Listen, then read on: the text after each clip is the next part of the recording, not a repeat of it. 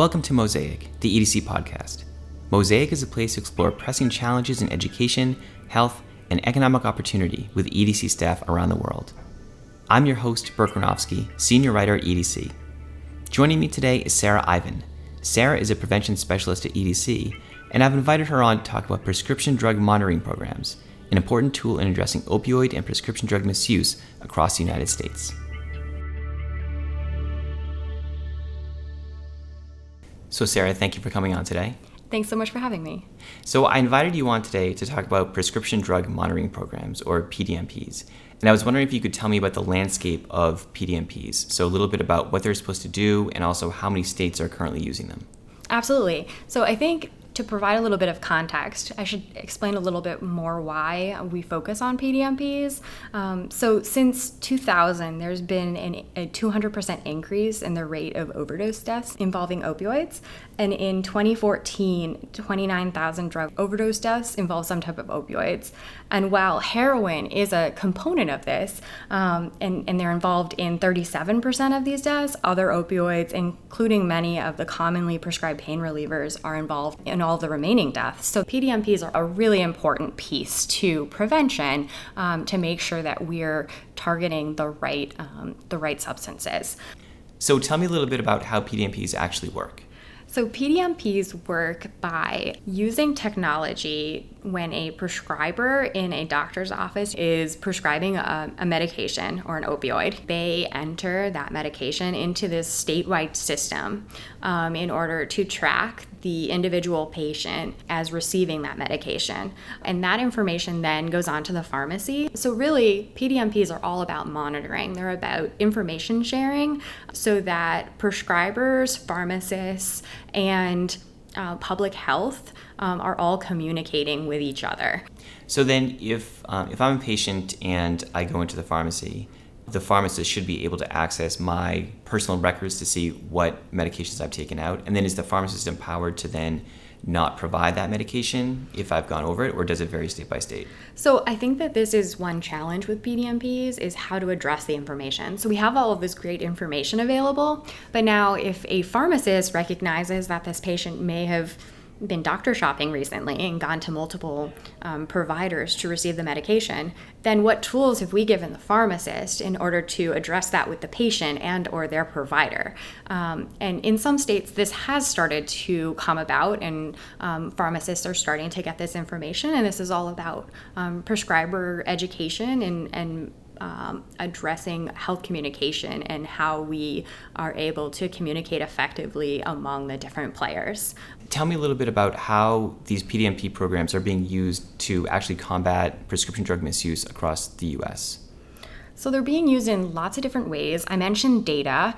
So data is a huge component to it, and developing sort of the county level heat map, which is considered a really important way to identify doctor shopping or how people are maybe going from doctor to doctor to seek out prescription opioids with the intention to misuse them. Or not use them per a medical purpose. So we can identify people who might be doing that and really target prevention efforts to reduce overdose deaths. And then is there any evidence that these programs are actually working at the state level? Yeah, so there's been quite a bit of work done in the research. I think this field is really still emerging, but there have been a number of studies that show that PDMPs can improve clinical decision-making and also improve patient care and identify and reduce doctor shopping, as I mentioned. And I guess on the prescriber, on the doctor angle, how are these programs being received by doctors and other prescribers? Like, do they like them? Are they a little bit wary of them? Or what are you finding out about this? Well, like a lot of things in medicine, there's a lot of variation. So I've talked to some physicians who feel really favorable towards them. I think it brings up some conflict because patients and doctors both want to do the right thing most of the time. They want relief from pain, usually, when they're seeking out opioids. And doctors really want their patients to be safe, but at the same time, balancing that and being able to communicate back with their patients to maintain safety can often be really difficult. So you've been studying the implementation of PDMPs in states. What are some of the most important things that you think states need to do to build programs that are successful and that can also help to address the opioid crisis or the crisis of prescription drugs in this country? Yeah, so our team of training and technical assistance providers have identified really 3 main items to make PDMP programs successful. So the first would be to develop partnerships.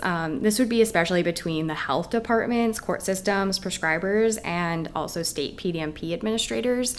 So setting up these partnerships early and often, and it's really all about communication and being able to communicate with various agencies to be successful. The second would be to help the community understand the importance of PDMP data. This really goes into the example that I talked about a little bit earlier. When you have a community that supports your efforts and understands why this data is important, then you're all the more wise moving forward. And thirdly, having access to the data can be really challenging. So setting up a data sharing agreement to make sure that you have long-term access to data has been especially important. So these would be data sharing agreements between the prevention agencies and within PDMP administrators, so you understand the data that you're getting back and that you can secure access easily. Earlier on, you said that PDMPs are really just one part of a larger prevention strategy at the state level. So what gives you hope that proper implementation of these programs can really make a difference in terms of what we're seeing for opioid abuse and prescription drug misuse across the country? I'm really hopeful in that there's the available data to back up the strategies to move forward. So prescriber education is moving quickly in the U.S., and I think PDMPs stand as a huge piece of how prescriber education can work, and they're just one component of pulling all of the pieces together. So if you have strong PDMP data that shows you where to target your prescriber education efforts, that can be really helpful to move the needle forward so that prescribers are safely prescribing opioids. I think that opioids are an important component to pain management. However, we need to make sure that prescribers are able to do that safely, and both PDMPs and prescriber education allow that to happen. Great. Well, thanks so much for joining me today. Thank you so much. Thanks for tuning in today. For more information on PDMPs or EDC's work around the world, please visit our website, edc.org.